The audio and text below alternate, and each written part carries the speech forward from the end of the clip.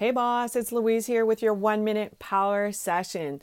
The one thing that everybody wants to protect is their status. And in every single relationship, whether it be business or personal, someone always has the higher status and it can switch in an instance. So, for instance, I was watching the show Splitting Up Together, and really, I only watch it for Oliver Hudson, but what I saw was the characters switch statuses in the middle of the show. At the beginning, it was the guy who was running after her because she had the control. And then he called her bluff and switched the tables on her and took it away from her. So she no longer had the control. He did.